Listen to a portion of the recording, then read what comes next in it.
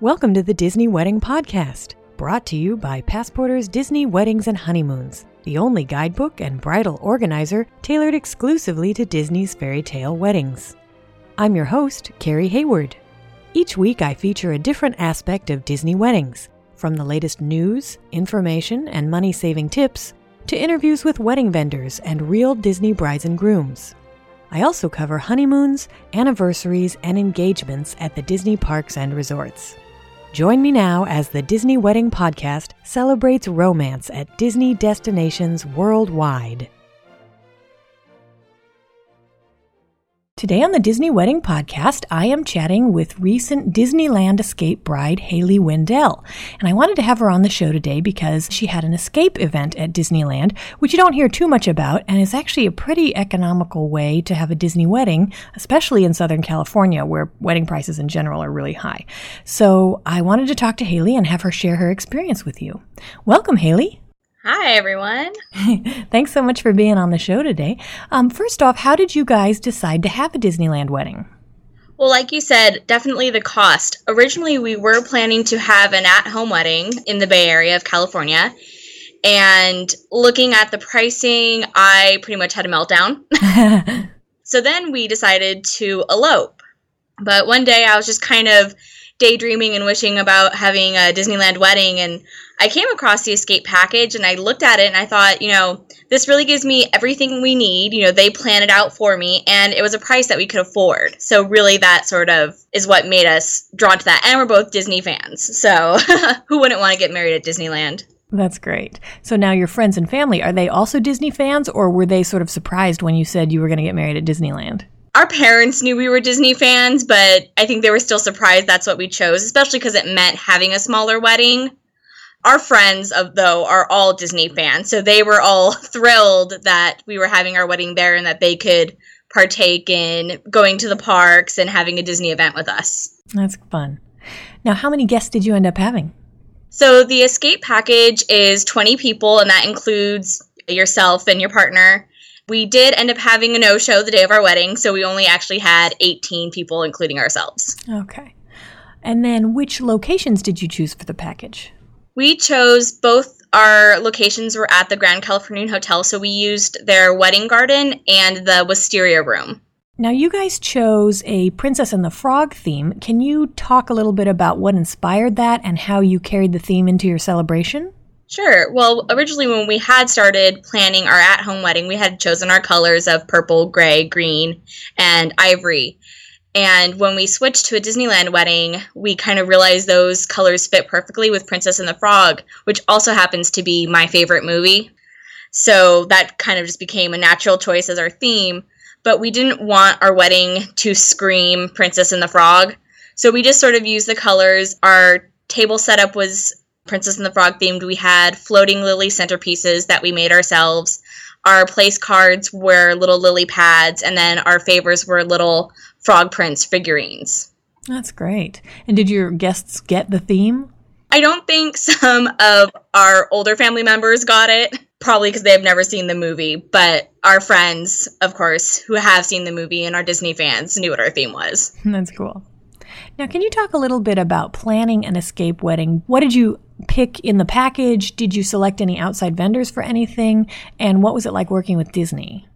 Yeah, so for our escape package, they sort of just gave us the basics. You had 2 menu choices, either steak or chicken, and you just pick which one you want. But you can swap items between the 2 menus. So whatever menu we chose, we wanted a dessert from the other one, and they swapped those out for us. And then you get 4 cake choices. So they make it really easy. Everything's done via email.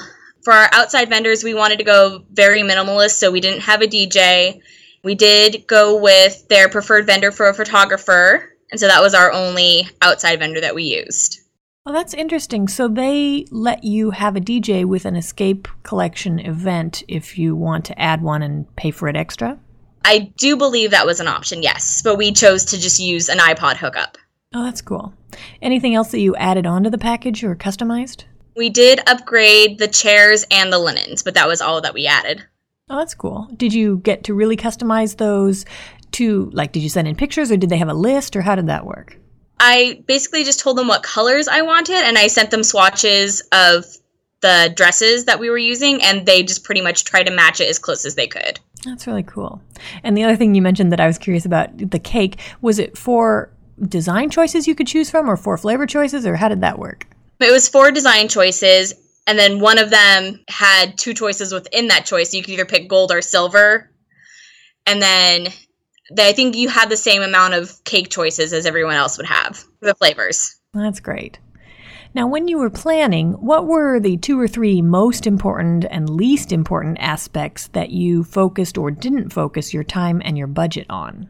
Most important to me was the photography. That was actually the reason why we didn't elope, was because having photographs was really important to me. So that was a big part of what I was focused on. And it wasn't a big part of our budget, but I definitely wanted to get a good photographer. And then oddly enough, the chairs were important to me. I hated the chairs that they had that are the provided chairs. So I did choose to upgrade to the nicer chairs, even though it seems like a kind of silly thing. And there was only 20 chairs. But that was important to me. No, I totally understand because it can make or break the feel of the room and it can be in a lot of pictures. So yeah, an ugly chair, forget it. And then least important to me was the flowers. I'm not a big floral person in general, so we made all our own centerpieces, and I did my bridesmaids' bouquets with fabric flowers because I didn't see spending the additional money to order real flowers. Oh, that's cool. So now what's your favorite memory of your wedding day? My favorite memory is the morning of our wedding. We were staying in one of the Disney Vacation Club villas with my mom and a friend of ours, and we went and got breakfast at just one of the little food areas that they had and brought it back to our room, and we all just sat in our room and laughed and talked for about an hour, and it's probably the most relaxed and calm I was that entire day. That's an interesting selection for your favorite memory because it's true. One thing you kind of forget about when you're planning a wedding is that suddenly you're going to have all your friends and family there together at the same time and you're going to get to spend some time with them. And it's neat that for you, that spending that time with them is one of your favorite memories. Yes. And honestly, the rest of the day was such a whirlwind that I probably couldn't pinpoint down any other memory. It was the last thing you remembered. So now, did anything go wrong or just not turn out like you expected? Yeah, we did have something go wrong, which actually was entirely my fault. Because we chose to do an iPod for our music, we were in charge of making the playlist, and I had gotten, an app online that, ran the whole wedding, and everything went smoothly up until right after our first dance, and the party music started coming on. I started noticing I kept hearing the same song over and over again. Well, I only loaded about 5 songs to the playlist. Oh. So they looped for 3 hours. But those 5 songs are going to be the best reminders of your wedding day. Right? And nobody noticed. So, it really wasn't a big deal. I was probably the only one that did notice because no one was dancing. Everyone was just talking and enjoying each other's company. So it really wasn't that big of a deal. But I felt pretty stupid after all that preparation. Aw, that's funny. And now, was there any aspect of the wedding that seemed like a big deal beforehand and then turned out not to be? Not that I can think of. I was really worried about getting all our centerpieces set up since we were doing it ourselves. And we have a friend that lives down in Southern California, so we kind of entrusted him to be our day of coordinator. And he enlisted another person to help him set everything up. And I was really worried, and we made a quick dash into our reception location before our wedding just to make sure everything was fine. And it was perfectly fine, and I shouldn't have been as worried as I was. I was in good hands with him, and he actually got a couple of offers from the wedding planners for a job. He was so good at it. That's funny, because I was curious, how did that work with the wedding planners? Did they kind of dance around each other? Did they work well together? Or? Yeah, they worked well together. I probably was in my room most of the time and didn't see what was going on, but everything turned out perfectly smooth, so I'm sure it all went fine. That's great. Is there anything that you know now that you wish you'd known then? Yeah, actually, right as we were planning our wedding, they were coming out with a new escape package for an in-park wedding. Ah, yeah.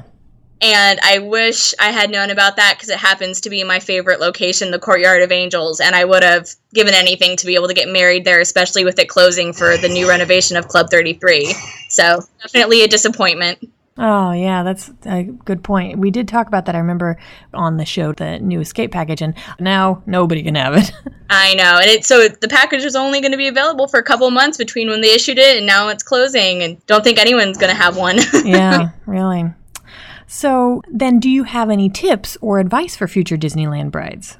If you really have your heart set on a Disneyland wedding, go for it. I mean, it's definitely more affordable than you think. It's definitely more affordable than I thought it was, for certain, cheaper than an at-home wedding would have been for us. You can do a lot of things to save money, a lot of do-it-yourself, and it is worth every penny. You know, Disney Fairy Tale Weddings definitely does it right. Well, thank you so much for being on the show today to share your story. I think it's going to be very helpful for people who, like you say, maybe have just become interested in the escape package because of the new in-park locations, or who thought, oh, I could never afford a Disneyland wedding, and now they're learning actually you might be able to. So thank you. Not a problem. That's our show for today. If you enjoyed it, be sure to rate the Disney Wedding Podcast on iTunes so that others will find it. You can also send your comments, questions, and suggestions to info@DisneyWeddingPodcast.com. Past shows are available in iTunes and on the show's website. And for instant answers to all your Disney's Fairy Tale Weddings questions, check out Passporter's Disney Weddings and Honeymoons Guide, available as an interactive ebook with continual free updates at passporter.com/weddings.asp, or in print at passporter.com and amazon.com.